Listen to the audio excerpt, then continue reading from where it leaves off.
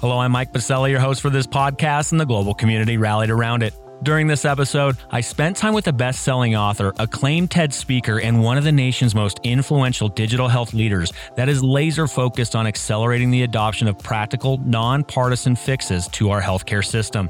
Dave Chase is the co-founder of Health Rosetta and leads the vision to empower community-owned health plans, which is considered a blueprint for 21st century health benefits. While together, Dave shared his background and storied career and why his experiences led him to become relentlessly passionate in building an ecosystem to replicate healthcare's fixes.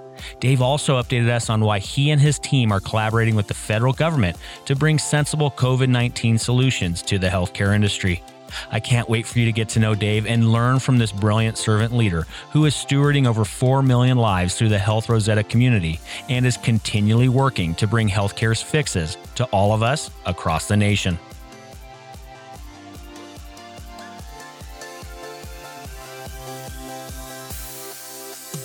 Welcome to Passionate Pioneers with Mike Biselli, where we highlight and speak with the innovators, the game changers, and the pioneers who are deeply passionate and relentless in solving the problems our world is facing today.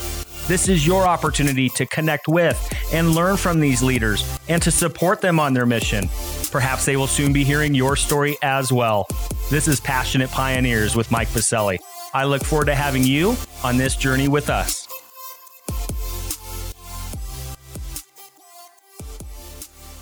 Dave, welcome to our podcast and for taking the time out of your busy schedule to be with us today. Looking forward to the chat. Love what you guys are doing out in Colorado. Well, Dave, we certainly have a lot of ground to cover today, and I'm excited to dive in. From your best-selling books to your storied career, and now your mission and work helping lead Health Rosetta. But before we dive into your inspiring work and mission, Dave, a bit of housekeeping. For our audience, while listening to any of our episodes, please make sure to join our free online community at passionatepioneers.com in order to share feedback and ideas with our guests and interact with the global community. Lastly, please subscribe to the podcast so you will automatically receive episode updates in your podcast player.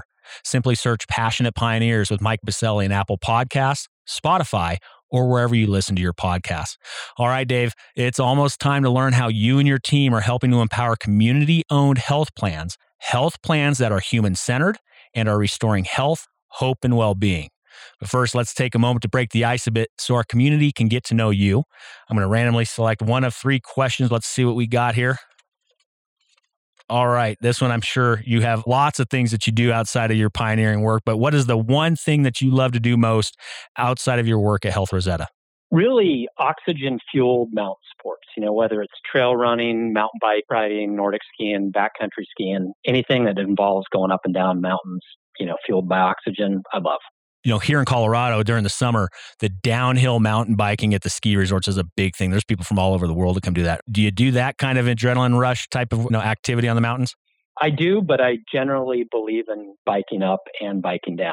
So I like to suffer on the way up and then have the adrenaline rush on the way down. You have won my heart, Dave. I'm the same way. If you're going to take the, plunge down the hill on a bike, you should go and work it on the way up as well, because it's a heck of a challenge and there's no better feeling to get on the top of the mountain with a mountain bike and then heading downhill as fast as you can. Absolutely. How about skiing? Where do you like to ski? I like skiing everywhere, but, the place that I go the most and where I used to live is Sun Valley, Idaho. I've got a lot of friends there and it's just great overall package, and it's kind of a pain to get to, so you never have any crowds and good terrain. I mean, it's, if there's a downside, it's the reason they call it Sun Valley is it's sunny a lot, so it doesn't get as much great snow as, you get in Colorado or Utah.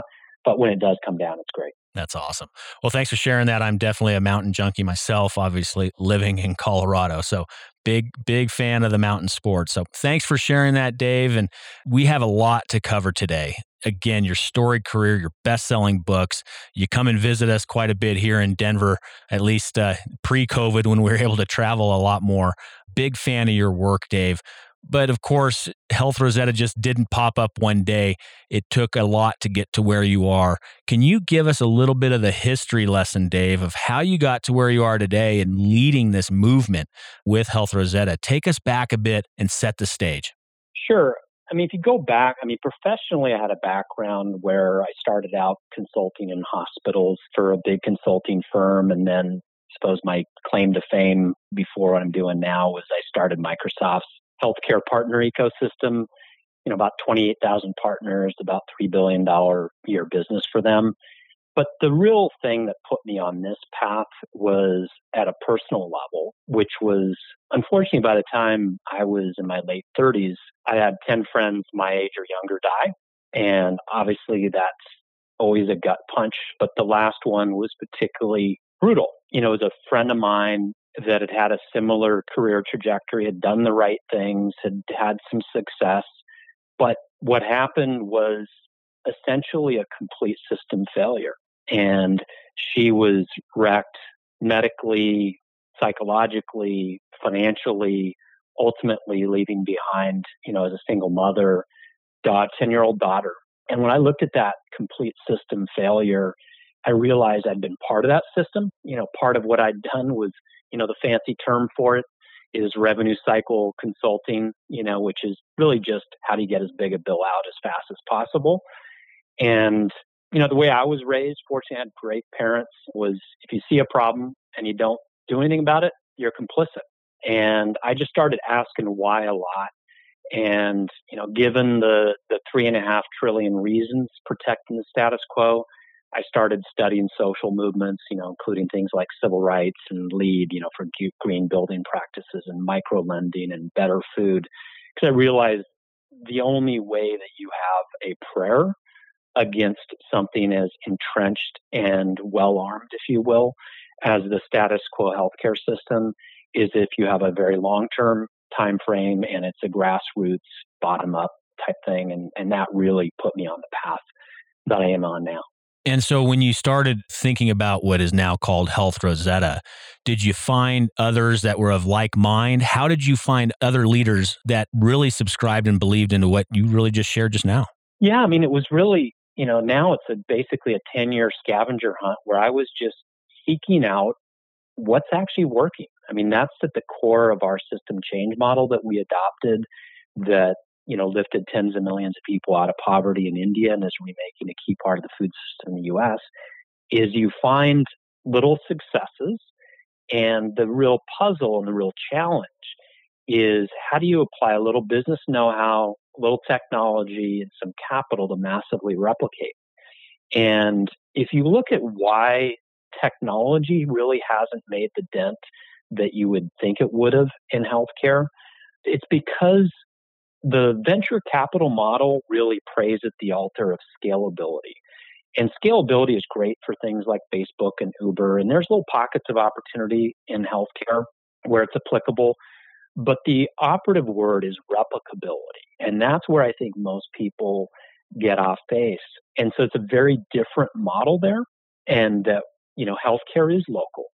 And one of the reasons I use the LEED as an analogy is the built environment is kind of like healthcare. It's a very local, very entrenched thing.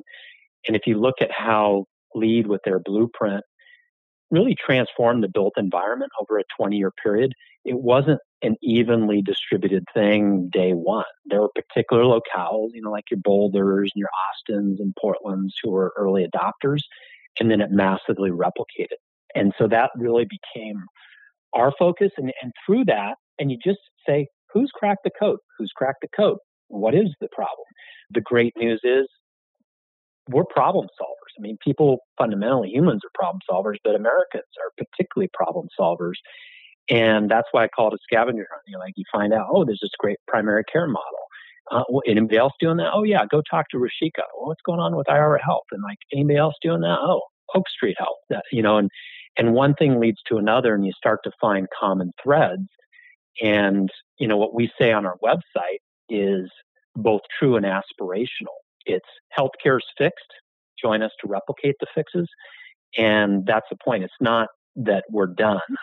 It's just all of the many problems we have, there's proven solutions. They're just the outlier right now. And so the whole puzzle is to how do you mainstream those? And so that's where I've drawn a lot from some of these social movements and then adapted that model into this context. Well, Dave, and that's why I just love your work, because you flip the paradigm on its head. So many leaders in this industry, they just scream from the top of the buildings, healthcare's broken, healthcare's broken. And I'll be the first to raise my hand as well. I've said it a lot. But the paradigm shift, if you're saying that it is fixed, but let's go and find and replicate those fixes, it's refreshing. I got to be honest with you, Dave. But we're going to dive in here in just a moment, really what Health Rosetta is, a little bit of the history of how it started, what you've been finding, where you're going to go in the future.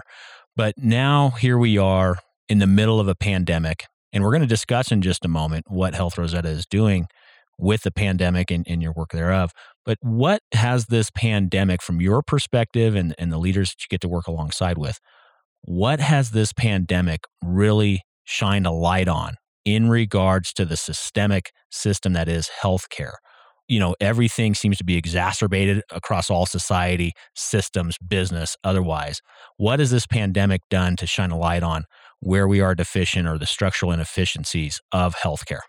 For a long time, I've said, we're paying Cadillac prices for a Pinto producing healthcare system in terms of outcomes. And we have had a COVIDian rear ending of that Pinto, and it's blowing up. And the reality is it is a complete system failure. If you look at how we've undermined public health funding-wise, how we've undermined primary care funding-wise, that made us much more vulnerable, and to this day makes us more vulnerable. And so what we need is a new model built on a chassis of proper public health and primary care. And there's the related issues where there's a lot of pain in the community. I was on a webinar earlier today with the community foundation in my area, and food insecurity is a huge problem around the country. And I was watching that with my wife, and she was kind of puzzled on, it's like, how are people hungry, in this country? And I pulled up this graphic and then a bunch of others that it was in the Wall Street Journal about 4 years ago, Brookings data. And it showed, I think it was 2007 to 2014, healthcare costs had gone up, and it was looking at middle class, had gone up about 25%. And these people haven't had any wage gains, middle class, working class, in 20 years. And so, in fact, have had a decline. So it's got to come out of somewhere. Where does it come out of? Food is one of those things that's come out of, as well as housing and transportation. I mean, very core things. Food's gone down 8% in terms of family spending. And we have the healthcare system to thank for that. So that's really, to be very blunt, our healthcare system has made this much worse than it's needed to be. And I think it's now coming into the foreground. And meanwhile, we've also made our clinicians, those people on the front lines, protecting us in our most vulnerable moments. It seems that many health systems have focused more on their edifice complex than they have on their safety of the caregivers. Again, that's a system failure. And it's not that, basically our social impact metric and our thesis is there's more than enough money sloshing around in healthcare to fully fund the 80% of what drives outcomes beyond the sick care part of the healthcare system, the clean air, clean water, jobs, education, public safety, all those types of things, which essentially have been devastated budget-wise at the state and federal level and local level. So you can tell I believe pretty strongly in that and back it up with a lot of data. So, we need to get after it. Well, I know it may be hard for a lot of us to see at this current time, Dave, because of the crisis right in front of us right now with COVID-19, but I'm pretty sure you are a subscriber to what I'm about to say. I always believe in great chaos resides great opportunity. And I also believe that there is a lot of good that's going to come out of this pandemic. For instance, and you know this, we're already seeing massive developments and innovation and moving forward of telehealth in our nation. Do we have a long way to go? Absolutely. But I don't think that the telehealth genie will be pushed back into the bottle. She's out, and we're seeing the positive side effects of it now. And I think we'll continue to see more and more of that as we continue to navigate this pandemic. As you know as well as I do, it's going to be here for a while. So I just hope that through the ashes of this pandemic, we're going to see quite a few phoenixes rise. Any thoughts there and your ideas around that? Well, I absolutely agree. I mean, I also believe in the Churchillism, on you can always count on Americans to do the right thing after they've tried everything else. And we've tried everything else. We actually have every flavor of possible healthcare systems, and most of them have failed us. And so I think this is something that's sort of like the post-World War II environment, where our healthcare system, our public health are going to be worn out and kind of somewhat in shambles, and a rebuilding needs to happen. And what you see in healthcare is there's a major shift every 50 years or so in our healthcare system, and we've been overdue. And so we're not going back to the quote normal. There's going to be a new normal. And as you said, there's lots of things that, what was taking, this is one of my early observations, was I was looking at what was going on in Italy, because my daughter was over there in a study abroad program. And I was, heard a colleague that was on a webinar talk about how things that normally would take 10 years were happening in 10 days. And, you mentioned one of them, and there's a number of those things that, for example, I've been working on this, what we call primary care Marshall Plan, and we're really trying to get primary care out of the fee-for-service world. And unfortunately, at the time we most need them on the front lines, their practices are really under duress financially, even more than they were before. And to their credit, CMS realized this, and we helped them realize it, the American Academy of Family Physicians and the Texas Academy of Family Physicians and myself and some others. And within 2 days, they said, we're going to prospectively pay for primary care. This is ridiculous that we're paying it on a piece part after the fact, force the equivalent of a visit to Jiffy Lube through your State Farm card. Like, that's insanity. Unless you like paying a 40% insurance bureaucracy tax, and you like doctors spending 2 hours on bureaucracy for every 1 hour patient time. Unless you'd like that, we have to change. And we're starting to see that. Well, let's talk about the change, because your work has inspired so many, including myself and many of my friends. We're big fans of yours, Dave. And let's start with the mission from your site. I love it. And it says, we're building the ecosystem to scale healthcare's fixes. Each of us has seen microcosms of healthcare's fixes in action and believe it's time to scale. Let's dive in. Health Rosetta, you've been at it for a little over 5 years now. Give us that elevator pitch. Give us the why, what's going on in Health Rosetta, and then we'll talk a little bit about where Health Rosetta is going, especially in these very trying times. So looking forward to unpacking what you've built at Health Rosetta. I mean, thank you. The why is really about how healthcare has stolen the American dream. That was, at the heart of my TED Talk and my book, and the data is very clear, and it's, and now we have this particular situation now, and you break that down and really you get at the heart of what we're trying to do right now. It's really relocalizing health by empowering community-owned health plans. And if you unpack empowering community-owned health plans, what we have today, one way to do it is look at the opposite. We have disempowering Wall Street rented sick care plans. They're disempowering to the patient, they're disempowering the clinicians, they're disempowering to the purchasers. And you need to really have this ownership mentality. I mean, what's more local than an interaction between a patient and a doctor? Yet, if you look at a county like what I'm in, there's about 250,000 people, all in, spending a little over $2.5 billion on healthcare. Very conservatively, we're extracting $1 billion out of that $2.5 billion, basically going to Wall Street. We're renting these sick care plans that have catastrophically failed on every dimension. I put everything through the quadruple aim filter, aspirationally, but also if you look at historically, we've created a terrible caregiver experience, a terrible patient experience. We've produced, world bottom of the heap outcomes in the developed world, and we have out of control healthcare costs. So the status quo has catastrophically failed.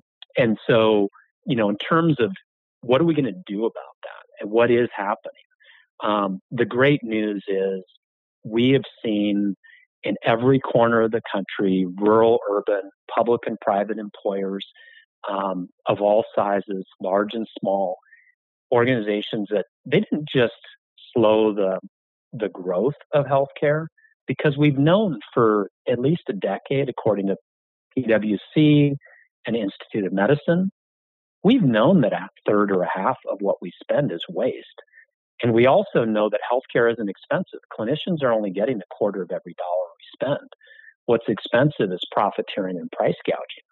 And so once you rebuild, it's kind of goofy what we've been doing in healthcare. I sometimes, draw that analogy with LEED. I said, LEED didn't say, hey, put recycle bins in polluting, buildings and call them green. Of course, that was a new blueprint. And the new blueprint rose over time, the old waned over time. And much of what passes for innovation in our healthcare system is the equivalent of putting recycle bins and polluting buildings. And so much of what's going on is paving cow paths and putting lipstick on pigs. And so we just have to do a reset. And we're in this goofy world where we have 12-month cycles for health benefits. That makes no sense. We have 30-year mortgages. We live longer than 30 years. And so once you get out of this kind of tyranny of low expectations, then you have these employers across the board who are spending 20, 40, even 55% less with far superior health benefits. And that's, there's good news in all of this. The last area to modernize inside of our economy is healthcare. So there's $1 trillion of waste, which means there's more than enough money sloshing around to do this reset and really think about the totality of health, not just the sick care part. So let's dive into that. So the reset, and now, of course, as we said earlier, everything is exacerbated, everything's magnified, and there's no better time to start working on that reset than now. Can you discuss a little bit of what that reset means to you, what that reset means to Health Rosetta, and more importantly, how do we get there? Everybody says, oh, it's so hard to fix healthcare, it's broken, and it's never going to be changed. How do we reset, Dave? I actually came up with an acrostic that spells local. And it's just 5 steps, and 4 of the 5 steps have no potential negative impact on they're largely invisible to the plan member, that patient, you and me. And the one that potentially could, if it's done well, doesn't have an impact. And so, real quick, it's the first L is learn how to liberate yourself from the status quo thinking. Most people think basically nothing happens without mindset shift. Most people think solving healthcare is like trying to solve Middle East peace. Like they'd like that solved too, but it seems kind of hopeless and out of their control. We disabuse them of the notion because we've got hundreds of success stories now. O is optimized plan infrastructures. This is like the super boring stuff. It's only about 15% of spend. But if you don't actually get that infrastructure stuff right, proper plan documents and independent oversight and things like that. It's boring stuff. But if you don't do that right, the rest of it isn't possible. And we've seen folks just in that part, without changing anything else, save $1,000 per employee per year just on cleaning the gunk out of these plans. The C is carve out PBM. The 3 big PBMs that can, have most of the market share are all Fortune 50 companies.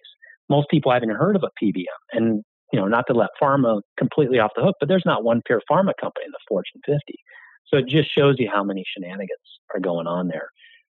The A is add value-based primary care. There's no well-functioning healthcare system in the entire world not built on proper primary care. That's actually the first step that the member actually notices, but it's only a positive one because unfortunately, 3/4 of America has no real relationship with primary care.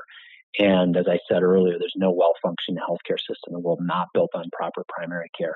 And fortunately, in your neck of the woods, Denver is one of the few areas that in the entire metro area you can actually access great primary care if you choose to. The final step, that second L, is leave behind value extracting PPO networks. That's where the biggest savings are. If you do it right, like a Pacific Steel that 4 years ago was spending over $8 million on health benefits, last year closed out at under $3.5 million while benefits improved. That was 75% of it. The other 25 was the pharmacy procurement. And so they removed all the cost shifting, the cost sharing. They basically just got rid of profiteering and price gouging. And what that allows is a 30-year forklift driver who topped out at $45K a year, retiring with a nest egg that was well into seven figures. Happened to be an employee stock-owned company, so that was easier there. But that's the type of thing that's happening all over the country right now. It's still the exception to the rule. That's our challenge, but it's very doable. And you can rip off the Band-Aid and do it all in one shot. Some do that. Most take it, a few steps, over a few years typically. And then also, you mentioned just briefly some of the things that Health Rosetta is working on because of the pandemic. Was there anything else to share there, given that we're in the right in the midst of the pandemic as we speak on this podcast? Was there anything else that you wanted to share about your efforts and the ecosystem, given the juxtaposition of the pandemic? Yes, there is. Thank you. There's what we call primary care Marshall Plan. If you go to healthrosetta.org/Marshall Plan, you can get the details. And it's basically how do we accelerate the movement to prospective payment while allowing independent primary care practices who are just weeks away from having to shut their doors. They've already had to lay off people. And so we need to get the carriers to step up, and employers too, for that matter. So that's the most direct thing. The other reality that we're facing is I got a memo forwarded me from the auditor of the state of Ohio, sending a memo to the local governments. And local governments are going to take a massive hit in terms of tax receipts.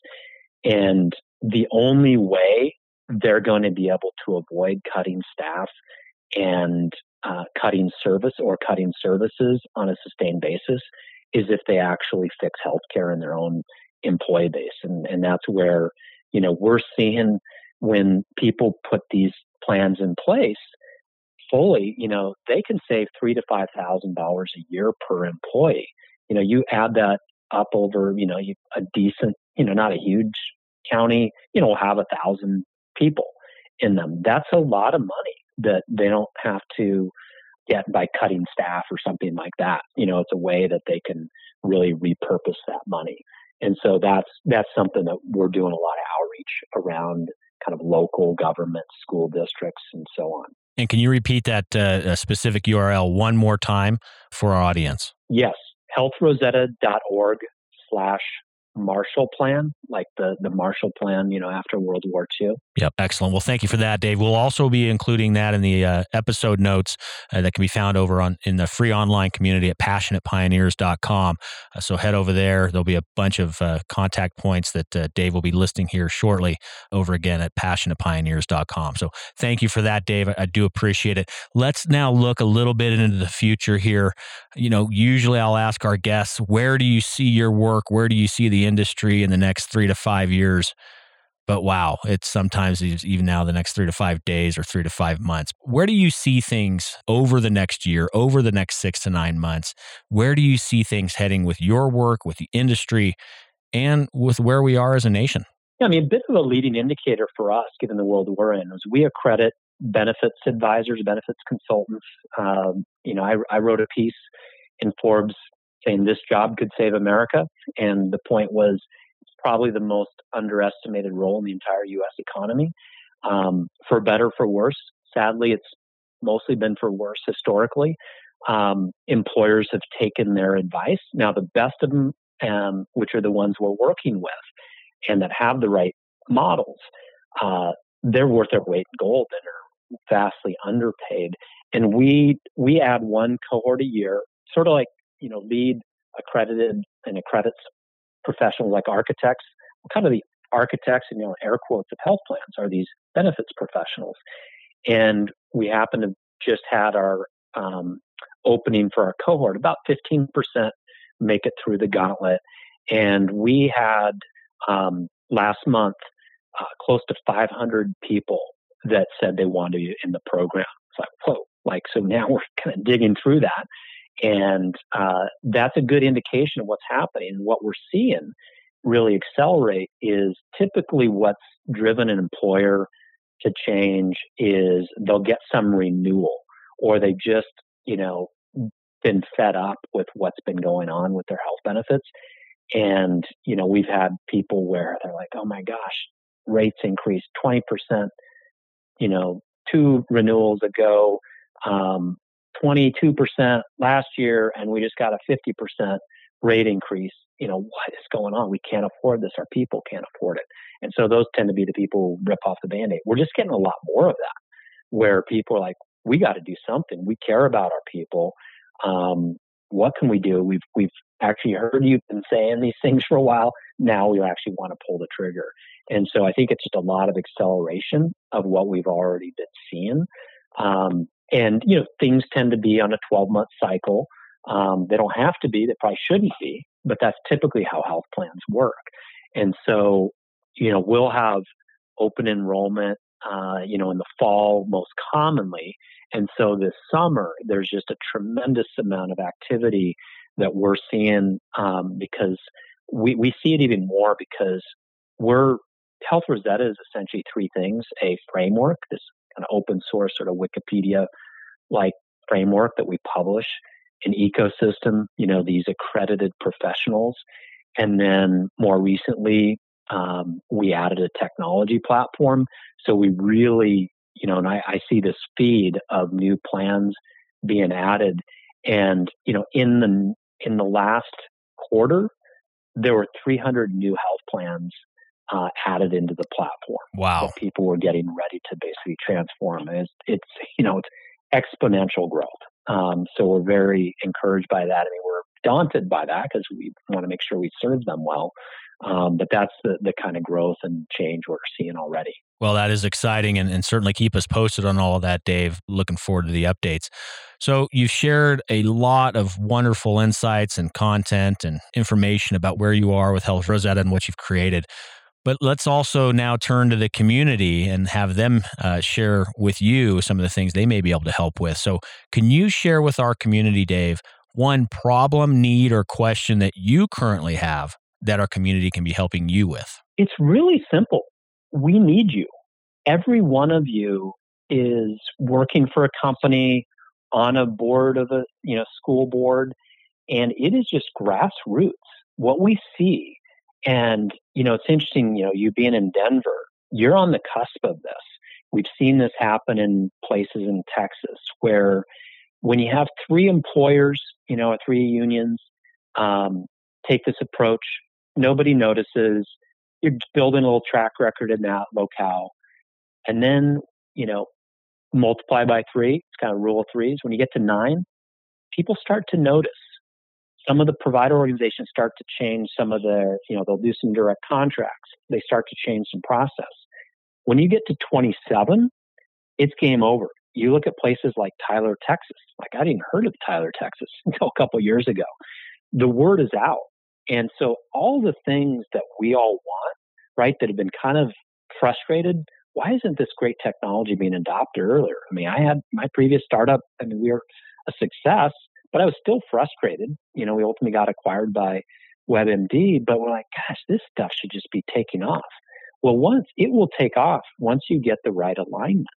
And so that's where your influence with your employer, with your, mayor, with your city council, you all have influence, and say, gosh, would you like to spend 20, 40% less and provide better benefits? And really, I talk about it as economic development 3.0, playing the health card. it's a whole new way of thinking about how companies and communities build resilience. And so it's really on all of you. It's not, it's great if, we were raising money and one venture capitalist could respond, but this is really everybody. It's all on us. We should know by now that the cavalry's not coming from DC. We've had both parties in full control. I don't think anybody's under an illusion that healthcare is fixed, but this is one of those bottom up things like, local food, local retail, the shop local. And it's sort of like shop local comes to healthcare. So that's the big thing is look in the mirror. You have influence. You may be an employer yourself. We only have 7 people, in our organization, and we're doing this. So it doesn't matter how small you are or how big you are, you can do it. Well, thank you for that call to arms, Dave. I do appreciate it. And I know many listening in will certainly hear the call to arms and take it very seriously. So thank you for that, Dave. How do we get in contact with you? Share with our community some contact points, social media, websites, or otherwise. Where can we get a hold of you? Yeah, so, healthrosetta.org. On social media, I'm pretty much at Chase Dave on everything. You can email me, dave@healthrosetta.org. I'm not the Sopranos producer, but it's pretty easy to find me otherwise. And actually, I think I've got him one-upped on the Google front. So I'm very accessible, love hearing from folks, and particularly love hearing about successes. I mean, I just heard one not far from you. I don't know, Bennett, Colorado, small town, east of Denver, very small school district. I think they're the only school district in the region that's been able to give teachers raises because they got their healthcare costs under control by doing these type of things. And so it's really fun to see that. Teachers deserve to get paid well. And they're like all of us that, are in the middle class that have had a lot of our wages essentially stolen by kind of an out of control healthcare system. Well, thanks for sharing that story as well. And then, of course, the contact points so others can share successes in their communities across the nation as well. And we'll also leave those contact points for Dave and the Health Rosetta team over at passionatepioneers.com, our free global online community. All right, Dave, it's time to take it home. One of my favorite segments of the episode is a fill in the blank, and here it is. I'm a passionate pioneer because I recognize that grassroots movements are the only way big change happens. And it's usually a 10 to 30-year journey. And I can relentlessly take punches without getting discouraged. I love it. And that is so true. I know we cannot keep Dave on the mat very long. So thank you for that. Thank you for the inspiration, Dave. And most importantly, thank you for joining us today and sharing your story and your truth and the mission that you're on at Health Rosetta. I'm grateful to be able to call you a friend, a peer, a colleague, and I'm so thankful for all that you're doing for so many of us across the nation. Keep up the great work. Keep us updated on how our community can be helping you in the Health Rosetta ecosystem. Dave, thank you for being with us today. My absolute pleasure, and love what you guys are doing, and look forward to a lot of collaboration in the future.